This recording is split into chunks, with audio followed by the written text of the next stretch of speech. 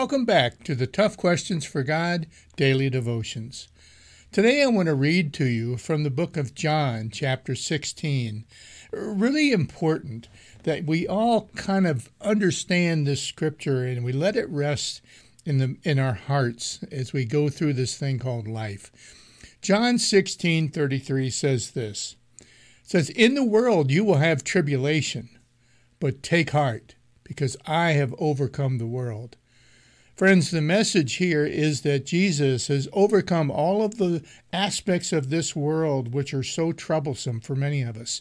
Death and sin and, illness and anxiety and struggles and wars and all of these things Jesus has overcome.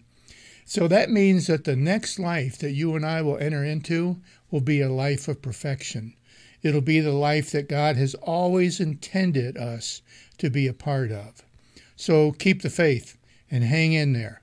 And join me tomorrow for toughquestionsforgod.org in our daily devotions. Thanks.